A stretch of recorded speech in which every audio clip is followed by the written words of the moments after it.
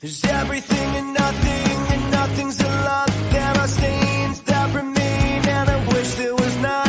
There was hope at the start, at the end it's all lost. You see.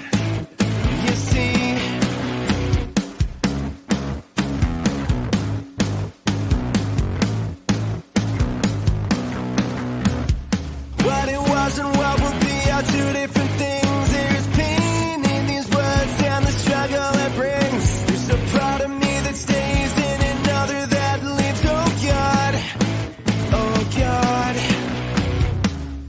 Honey, won't you buy my disease? There's 1,000 different problems that feed into me. I'm aggressive, yes I guess I'm a bit of a bug, but so what? Hello, everybody. Welcome to the Hockey News Podcast brought to you by BetMGM. It's Matt Larkin here, and we are live. Why are we live? Well, we decided to throw a little curveball today. We're doing a special edition of the podcast. It's the dog days of summer. It's a great time of year to take a bunch of listener questions and do an all mailbag edition. I always think it's fun. And we're doing it solo because Ryan Kennedy, he forgot to tell us that he was on vacation. We were looking for him. We're like, dude, we're about to start the podcast. We couldn't find him. And we found out he's on vacation. So you just have me to answer your questions. I hope that's okay. I enjoy doing it. And Stephen Ellis, producer, is with me, lurking around, and he has the questions. And Stephen, I'm good to go if you are. Let's get it started. All righty. Yeah, that was true. We actually did not know that Ryan was not going to be here today. If you guys listen to Matt's podcast with Seth and Caleb Jones, thrown to Ryan being here today, and obviously not. All right. First question comes from Ryan Haynes. He says, Tuukka Rask, will he play in the NHL again? Looks like it won't be for the Bruins this year. Could the Oilers somehow get him if he's healthy and wants to play? Yeah, it's a really complicated question. It's a great question, Ryan. The moment that Linus Ullmark signed, I'm pretty sure it happened while we were in the middle of a podcast, and it kind of broke my brain because I assumed, okay, you've got Jeremy Swayman. He looked so good last year down the stretch. He's going to hold down the fort. Maybe Boston will bring in kind of a budget veteran backup. I thought it was going to be kind of like a James Reimer type to pair with Swayman. Then they sign Ullmark to that big contract, which I do think puts Tuukka Rask's future legitimately in doubt. We know he's not coming back until the winter with his surgery. And we know if he wants to play, he's 34 years old. He still obviously has the physical capability. Even after the surgery, I still think he's going to bounce back strong. It's not like he's 40 years old. I think he can do it. It's just a question of, do the Bruins have a fit for him now? Because I don't think Swayman's going anywhere, and you have Ullmark, who's really being paid starters' money. Is there going to be a spot for Rask? The good news is Jeremy Swayman, he can be sent down without clearing waivers. So you do have that possibility. I think it's going to come down to the Bruins maybe making a decision on the fly as to whether they need Tuukka Rask. And if they're struggling, if Ullmark hasn't provided the goaltending they need, maybe they find a way to bring Rask in midseason and he takes a small amount of money. There's already a culture in Boston of taking less money, so I don't think money's going to be an issue. The bigger question is, if Rask isn't going to be a Boston Bruin, will he play again? He said multiple times publicly he only wants to be a Boston Bruin. He'll retire otherwise. He's very well established as a big-time family man. And we know, of course, when his daughter had an emergency, he left in the middle of the playoffs. You know, he puts family first, as so many of us do. So if you're looking at a scenario like Edmonton, where you're crossing a border during these COVID times especially, you know, obviously the borders are starting to loosen up, but it's still not that easy to travel between countries. I can't picture Tuukka Rask going that far away from his family situation. So to me, if he's going to go anywhere other than Boston, I don't know if the odds would be high, but I would look at a team like the Pittsburgh Penguins. It's not too far away, a contender. And, you know, for now on paper, they're betting on Tristan Jarry, even though he had that big time playoff meltdown. So I would look at a team like that, maybe to sniff around Tuukka Rask if they're in contention around midseason or getting deeper into the fall. And the reports on Rask's health are good.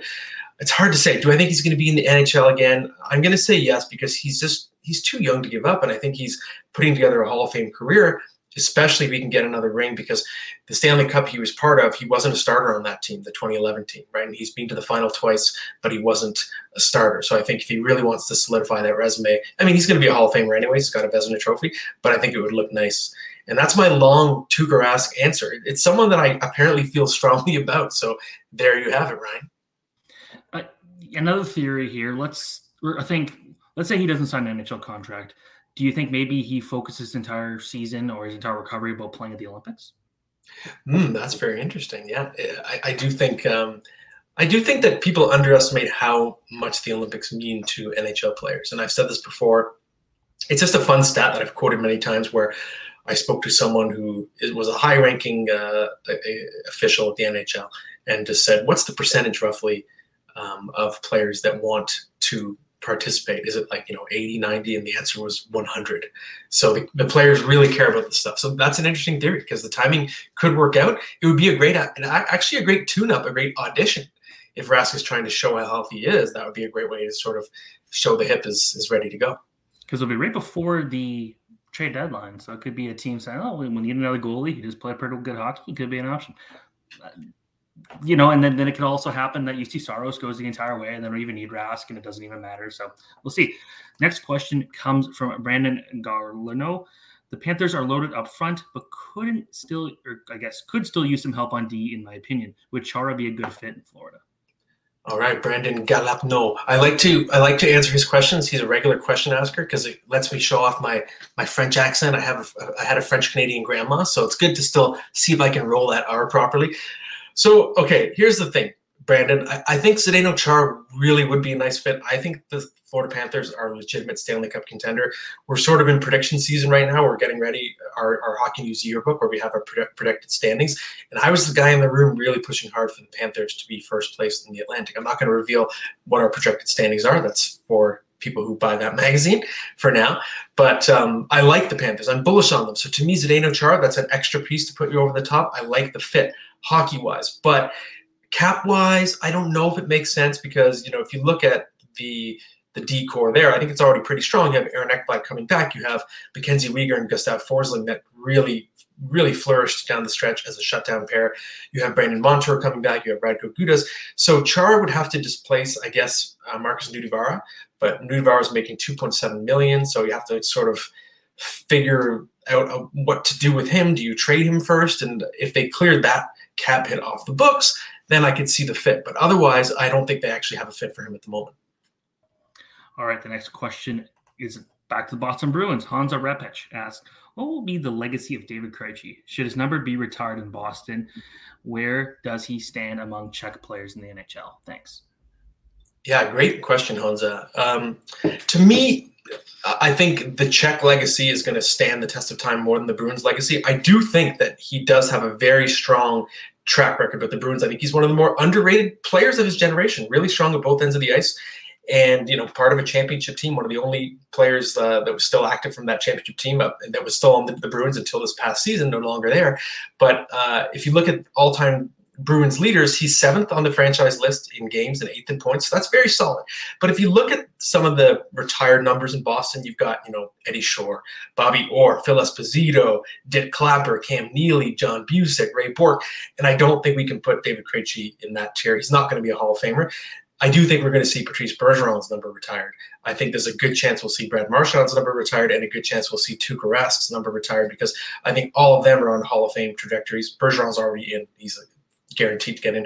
And I do think David Pastrnak, based on what he's done so far in his career, and he got into the league early. He was the youngest player in the league as rookie, David Pastrnak was. So if I were to predict right now, is David Pastrnak going to end up being a Hall of Famer? I'll say yes. So I think in 20 years, we could see his number retired as well. So I think all those members of the Bruins core are ahead of Krejci on the retirement list. But if you're looking at Czech players, in my mind, I thought, okay, maybe he's on roughly a top 10 Czech NHL, or I'll qualify it with Czech players who played in the NHL. And I thought, well, is he top 5 or is he top 10? But I thought top 10, but I look closer, and the names that you'd put ahead of Krejci for sure, there aren't that many. You've got Jaromir Jagr, you've got Patrick Elias, Milan Hajduk. I think Pastrnak you can project to be ahead of Krejci, which I do.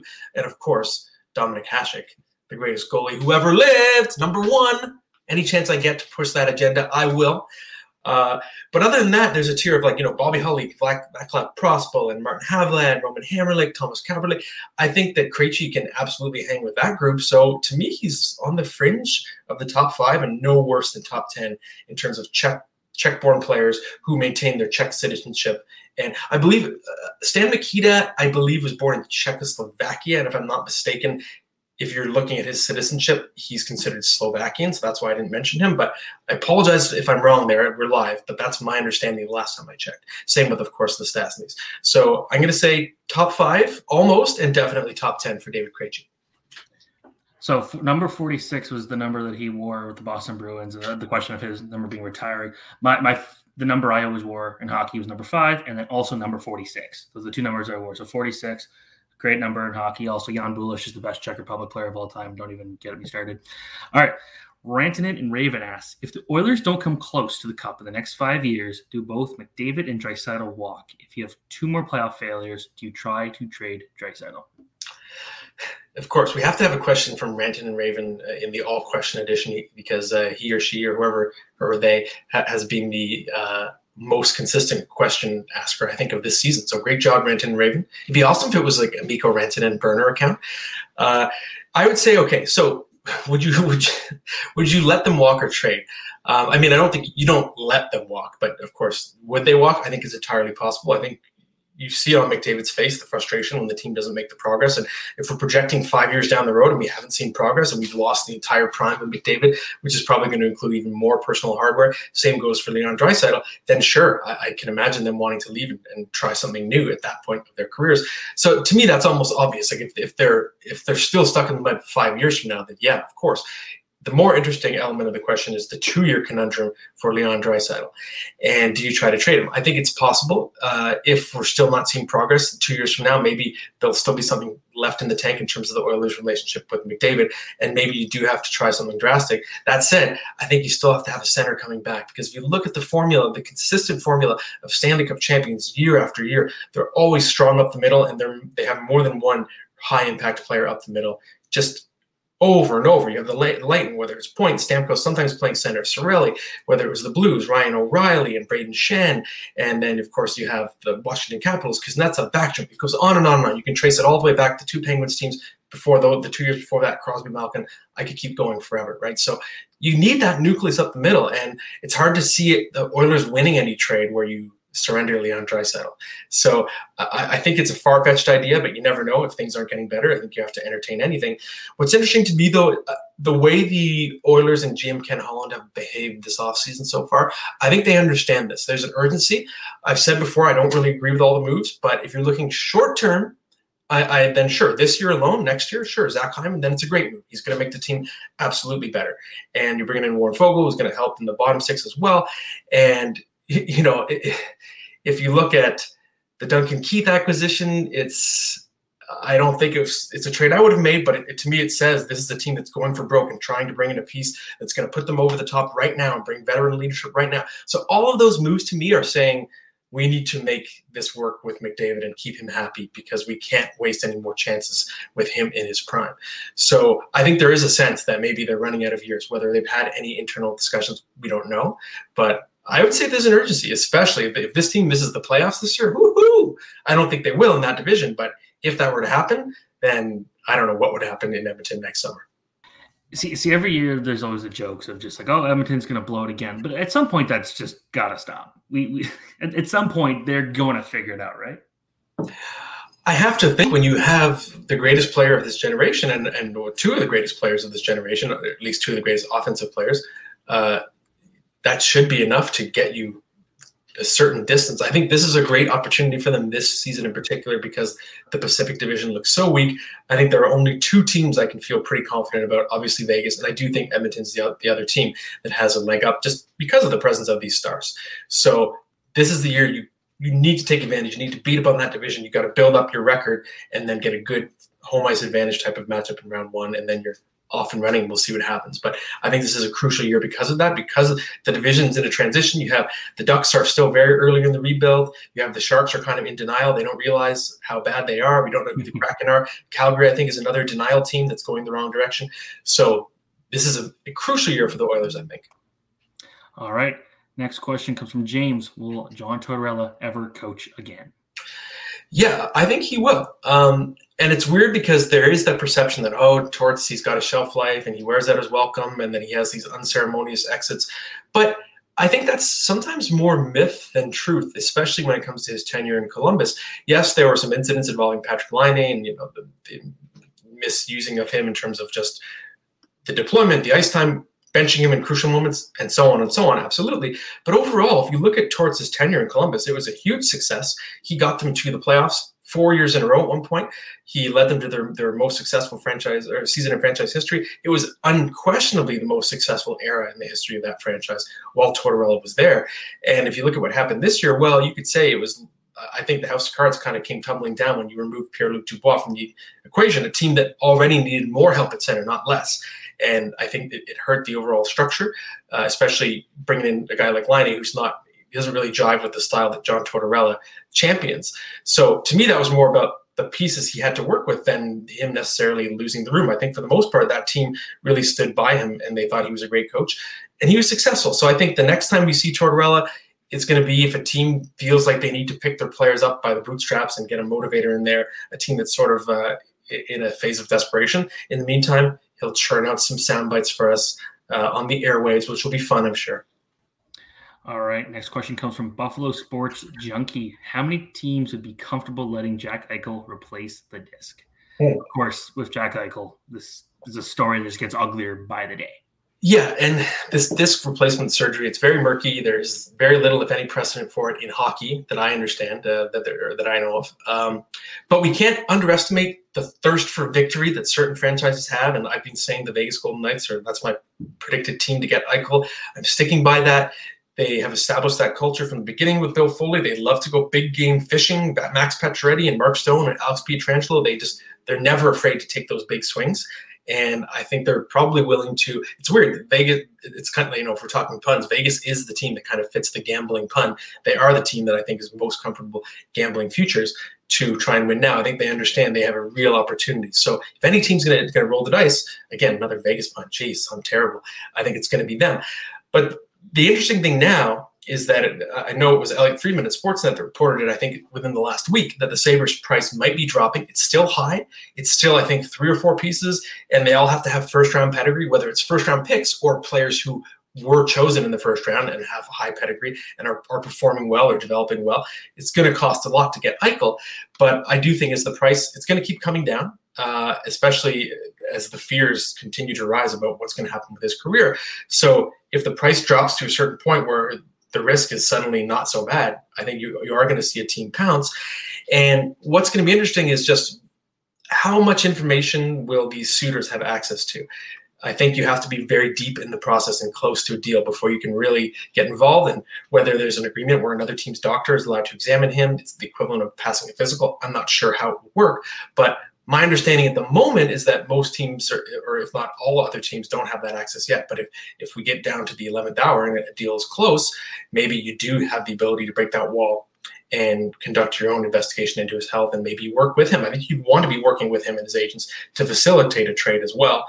And maybe it happens. I still think it will happen, but it's not. I can't say I ever predicted this. We'd be this deep into the summer and that Eichel would still be waiting to have this procedure done.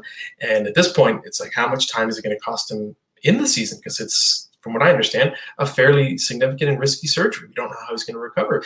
And if it's pretty clear you're not going to get him for the start of the season, that might make teams more reticent to pay top dollar for him. I will also point out, we did a video, I guess it was part of your fantasy podcast months ago, and we talked about Jack Eichel's value and how it was falling. And at the time, he had just been hurt, and the whole point was like, okay, he's going to be hurt, he's going to miss a little bit, and then it just got worse and worse, and just like his value must have just dropped significantly since then. That was very early on in the season. It's ugly. Let's hope we get a resolution for everybody involved, because I know if Eichel's really in pain, like it sounds like he's just kind of sitting there, can only do limited practicing, that's got to be tough for the player physically, mentally, and everything. So we'll see where that goes. We got another question about coaching.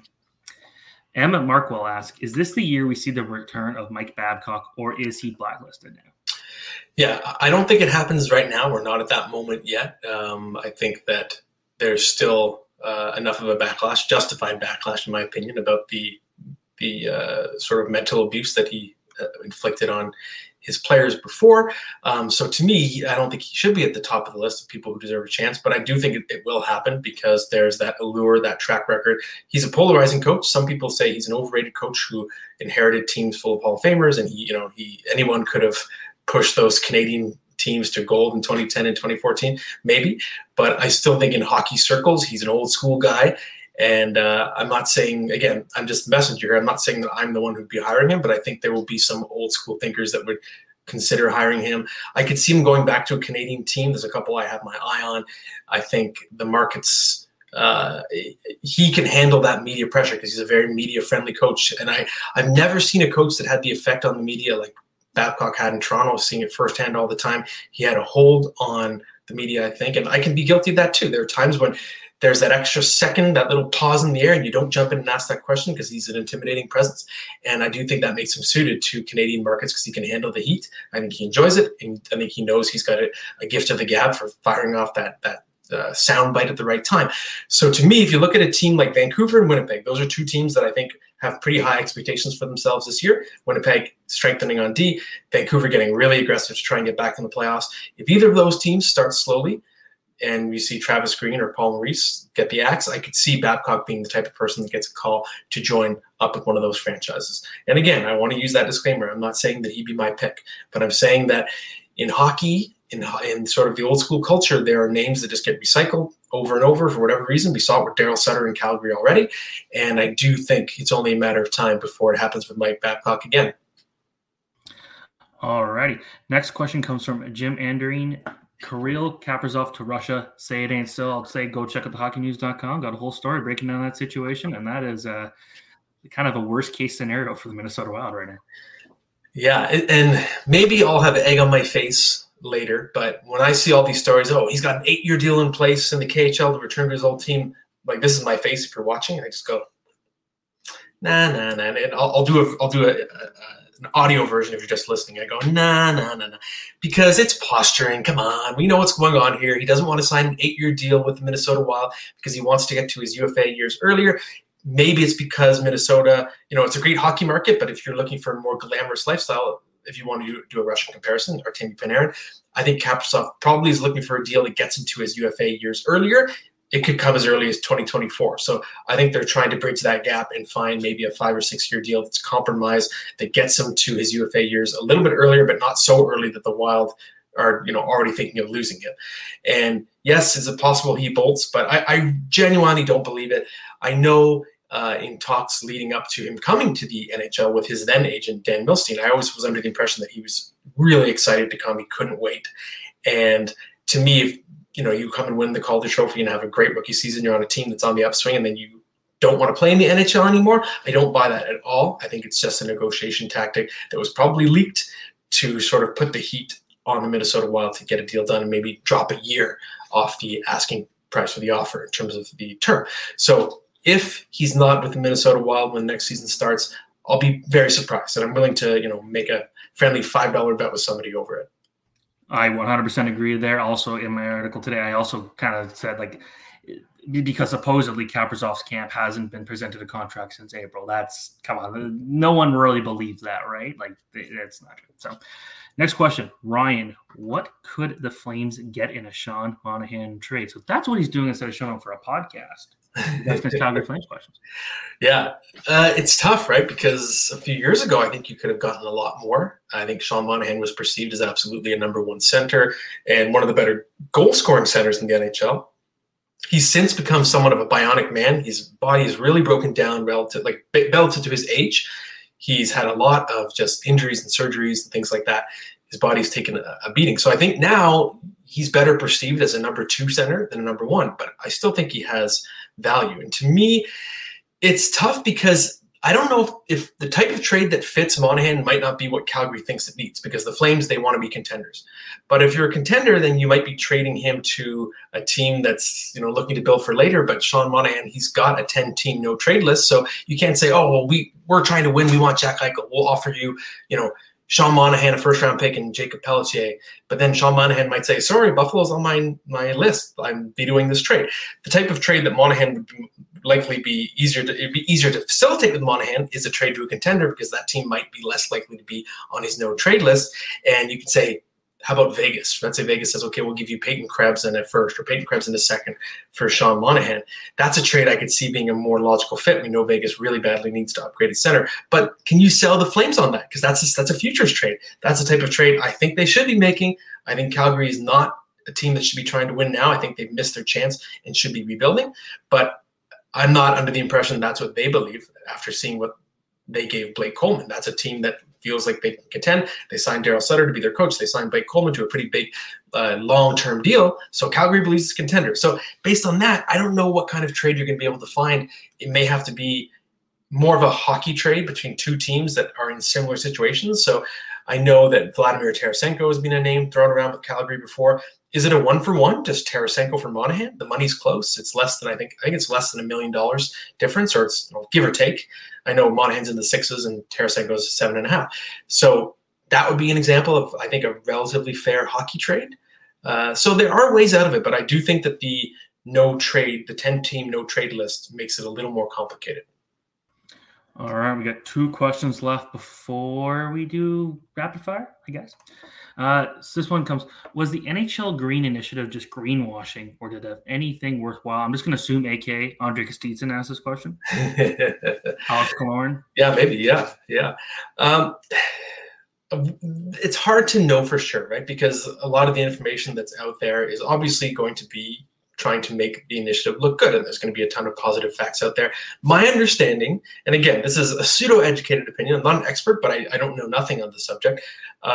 My understanding is that of all the NHL's sort of philanthropic ventures, this is one of the more successful ones in terms of just changing the way that arenas use their energy, the way they handle their waste, and it's especially true with the new arena builds. So grandfathering in the new changes and new sort of climate sensibilities. And of course, we're seeing with the Islanders in their new rink, but I think the best example is Climate Pledge Arena, not Climate Change Arena, as was said during the expansion draft, I think by Mr. Bettman. But Climate Pledge Arena, I think, is going to be the greenest arena in the NHL. And for a couple of reasons, their ice, the water they're using for their ice is going to be the most sustainable, greenest ice in the NHL. And the build of the rink is subterranean. So the arena is being built into the ground, and because it's built downward, you don't have to use nearly as many materials to build the outer facade of the arena in terms of the aesthetics. So you actually save a lot of building materials and resources and energy in even just the construction of the arena, because they hired a renowned sustainability architect as well to design this arena. So based on that, I would say, obviously everything you're going to read is sort of filtered through the PR lens and the league trying to make itself look good. But at least from what I know, this is a relatively successful venture so far. All right. Next question comes from Paul Sulak. As the NHL realigns back to original divisions, is there a chance in the near future we could see a change in playoff format? I don't think so. I'm sorry, Paul. I don't want to just shoot this one down, but every time it's brought up to Mr. Bettman, he sort of just swats it down with the old tennis racket. And the last time it came up, I think, which was after the bubble tournament, he was sort of holding his ground on the idea that the format is something that the league likes and they like the parity. It's debatable whether we really have parity, and there's a repeat champion right now, so I don't know if that screams parity to me. But I don't think you're going to see major change unless the complaints get really loud among GMs and especially among owners who have the strongest influence, of course, on Gary Bettman. But I do think maybe there's an opportunity this year because, as I've said already during the show, that Pacific Division is weak. I don't think it's outside the realm of possibility that the third place team in the Pacific Division has a worse record than the 6th best team in the Central. And that would be a scenario in which teams get pretty frustrated. The LA Kings, they had 87 points, they made the playoffs. And, whatever, Chicago had 95 points and missed in the Central. And maybe then the competition committee, whatever it is, you start hearing influencers in the game cry foul. There's a possibility of that happening this year because of that Pacific format, the setup. 3 teams are guaranteed to get in. And I don't know if the third best team in the Pacific is better than the 6th or even 7th best team in the Central right now. And if you go cross conference, definitely, I think the third best team in the Pacific I would probably rank 7th or 8th in the Metro, right? So this could be an interesting year, and it could inspire more complaints. And Stephen, before we get to the rapid fire, I know you told me there was one other question that came in just as we were getting set up. Do you remember that question? Yes. Sleeper? Yes, Hurley HHH asked, who's your underdog Stanley Cup pick? I think last year we picked Columbus, and that was like the opposite of correct. Yes. It's funny because I think I said that on our podcast yesterday to Seth Jones. I was like, I had you guys as a sleeper, and it didn't go well. This year, it depends on what you define as a sleeper, like a sleeper to go all the way. I'm getting a pretty strong feeling about Florida, but Florida won the division last year, and they're different alignments. So I don't know if that counts, if that's fair to call them a sleeper. If we're looking for a team that's deeper, I would say a team like the Dallas Stars is one to watch, in my opinion, because I think, this team was 2 years removed from reaching the Stanley Cup final. They were extremely unlucky. They obviously lost Ben Bishop. They lose Tyler Seguin for almost the whole season. They missed the first week of the year with COVID, and they're playing a condensed schedule. The entire league's playing a condensed schedule, but it was even tougher for Dallas. So I don't think what we saw from Dallas was the real team last year. I think they're going to be a lot stronger this year, and we're going to see what they really are. And even if Ben Bishop's not going to play, they're 3 deep in net now with Holtby, Jake Ottinger, and Tom Khudobin. They still have a strong decor. They've added Ryan Suter and Yanni Hakanpää. You have that dynamite top line now, Rupe Hintz and Jason Robinson and Joe Pavelski. And now you have a full season of Tyler Seguin to drive his own line as well. So I think Dallas, if we're talking sleeper, I feel like that's a better definition. I think it's too easy for me to say Florida because Florida looks pretty dominant. They already were this past season. They had a better record in the regular season than Tampa Bay. So maybe that doesn't count. And if we're talking real sleeper, I'll say the Dallas Stars. Nope, I agree with you there. Dallas Stars, easy one for sure. Of course, we had a great story that Adam Proto put together for our website last week, talking about how the Dallas Stars, this is a team that a couple years ago we were talking so much about how good their defense is, and they've kind of even made it a little better this year. So that's pretty exciting. Of course, Miro Heiskanen is farther on in his career. So that's it for all the questions today.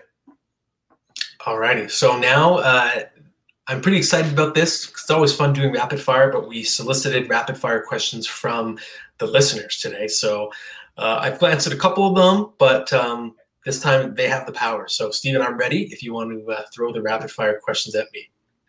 All right. The first question is from Manny Benedives. Sorry, I definitely know I pronounced this wrong. Who is your dream team to call an NHL game? Broadcaster, color commentary, and interviewer. They're all from outside the game. You can use anyone from another sport or from elsewhere in entertainment media. Okay.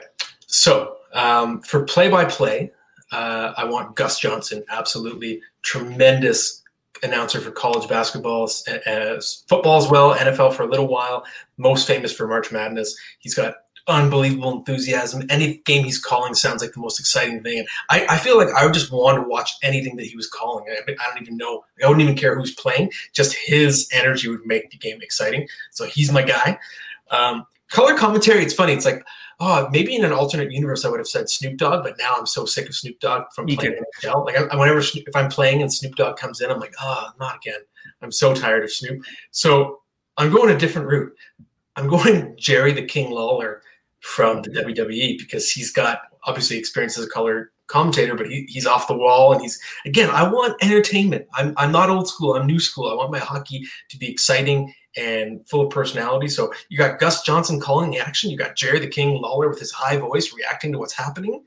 And I think that's a really high energy broadcast. And then to complement them with a different style for my interviewer, so my equivalent of Scott Oak or Kyle on the sidelines, I'm going to say Kristen Wiig. The reason why I'm going to say Kristen Wiig is if she plays a character, she's got tremendous awkward energy.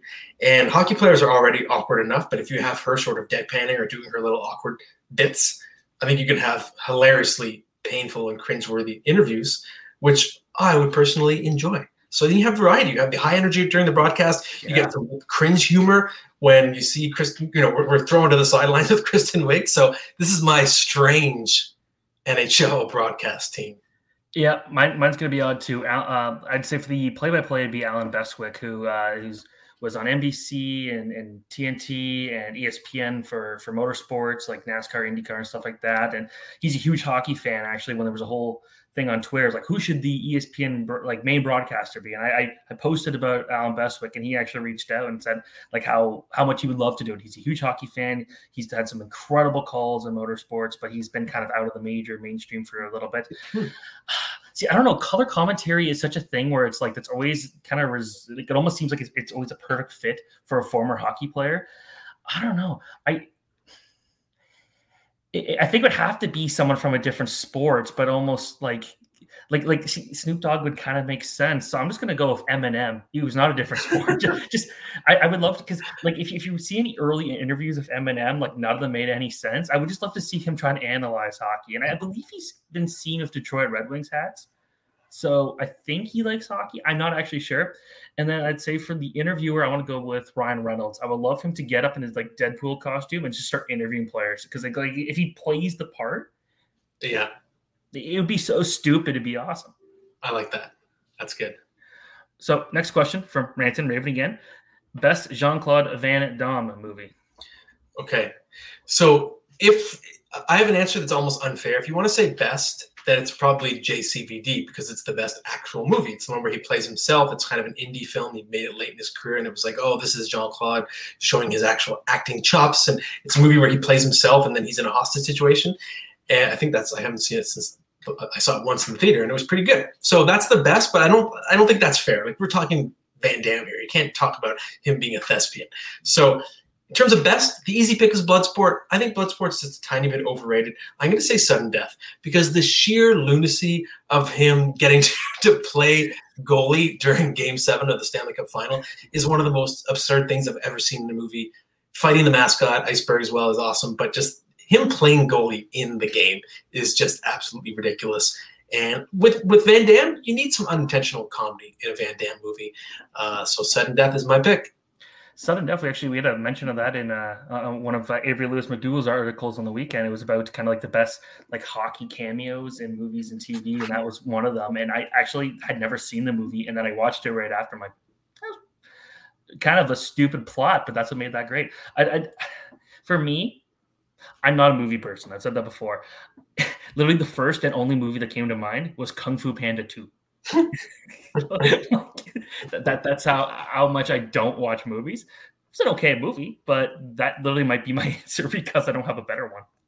I haven't seen Kung Fu Panda 2. Also, shout out to Hard Target, because that was John Woo's introduction to America, so that's pretty badass. He had a great stunt with Van Damme standing on a motorcycle as well. Okay. All right, I'm ready for the next one. This one's my favorite. Open Ice, favorite NHL player from an uncommon country, not a mainstay at a top division world championship. Okay, so again, I didn't want to cheat, because you could say like, oh, Olaf Kolzig, because he's born in South Africa, but he's German, right? He's part of Team Germany. So to me, I actually think the answer is easy. It's Andrej Kopitar, Slovenia. He is the all-time leader. He's the only player from one of the uncommon countries that is in the 1,000-point club. He has exactly 1,000 points. So to me, he's the GOAT among teams outside the top 8 or top 10 of the traditional world rankings, IHF world rankings. So it's got to be Kopitar in my mind.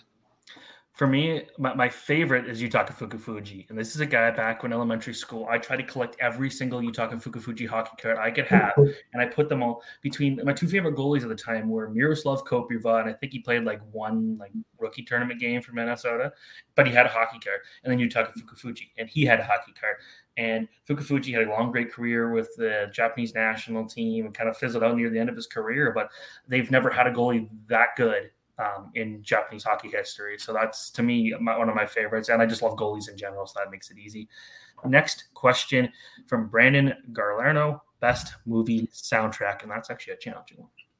Yeah, well, if you're talking most prolific movie soundtrack, The Bodyguard is probably the all-timer, because that's a movie that I think the legacy of the soundtrack is bigger than the movie itself. I Will Always Love You and a bunch of hit Whitney Houston songs that came from it. Like, that was a gargantuan soundtrack. I think that album was like the #1 album of the year. It was a soundtrack.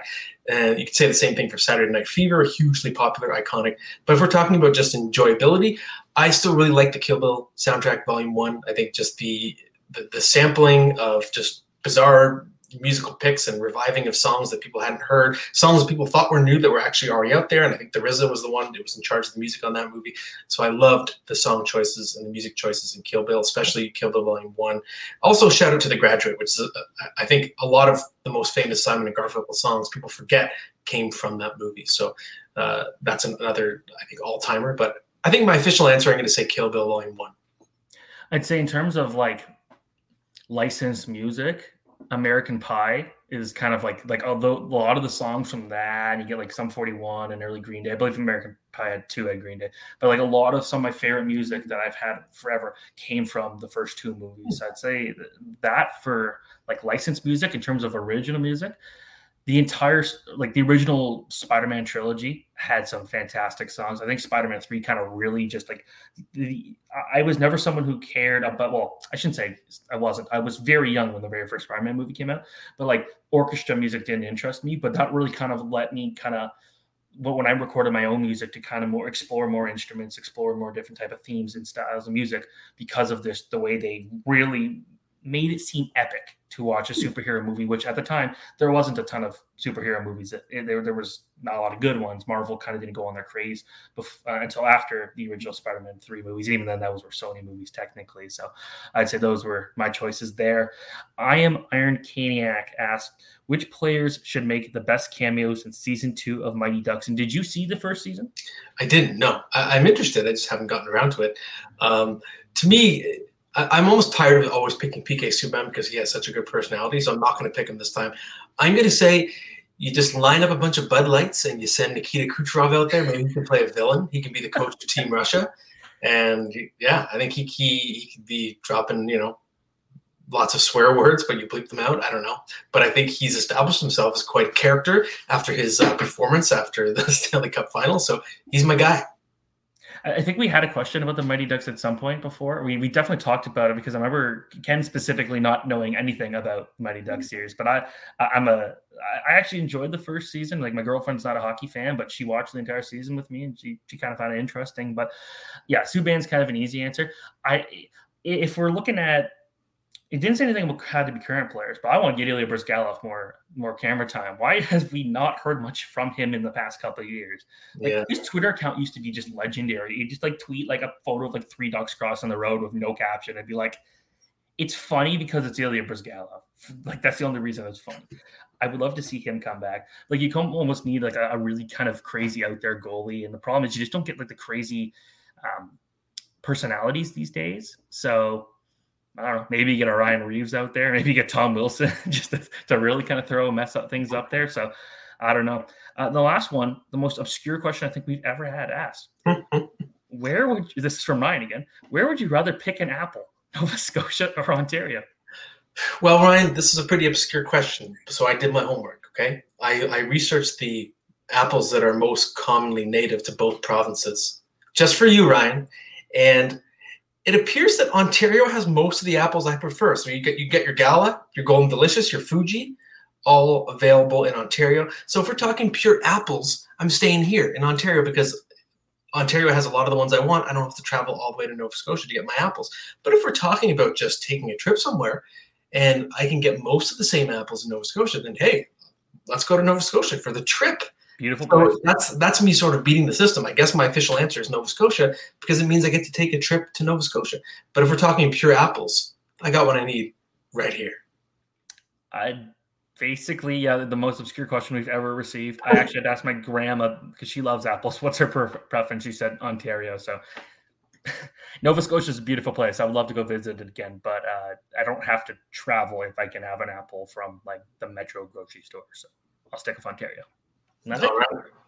Well, on that bizarre note, and hey, you know what? I'm not even going to say bizarre. It's the silly season. This is the quietest time of year in the news cycle. That's why we're doing this. We've turned over the questions to our loyal listeners, and if there's ever a time of year to talk about apples, it's right now. So good on you, Ryan. Thank you, everybody, for sending in your questions. It was a lot of fun, and I'm going to take a vacation. I'm going to be gone for the next podcast, but I'll see you in a couple weeks. Hope you enjoyed listening to this one or watching it, and get some R&R, maybe enjoy the Blue Jays run if you're a baseball fan while the hockey news cycle is laying low, and we'll just sit tight and see if Jack Eichel gets traded.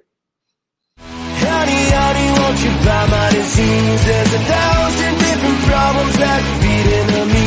I'm aggressive, yes, I guess I'm a bit of a bug, but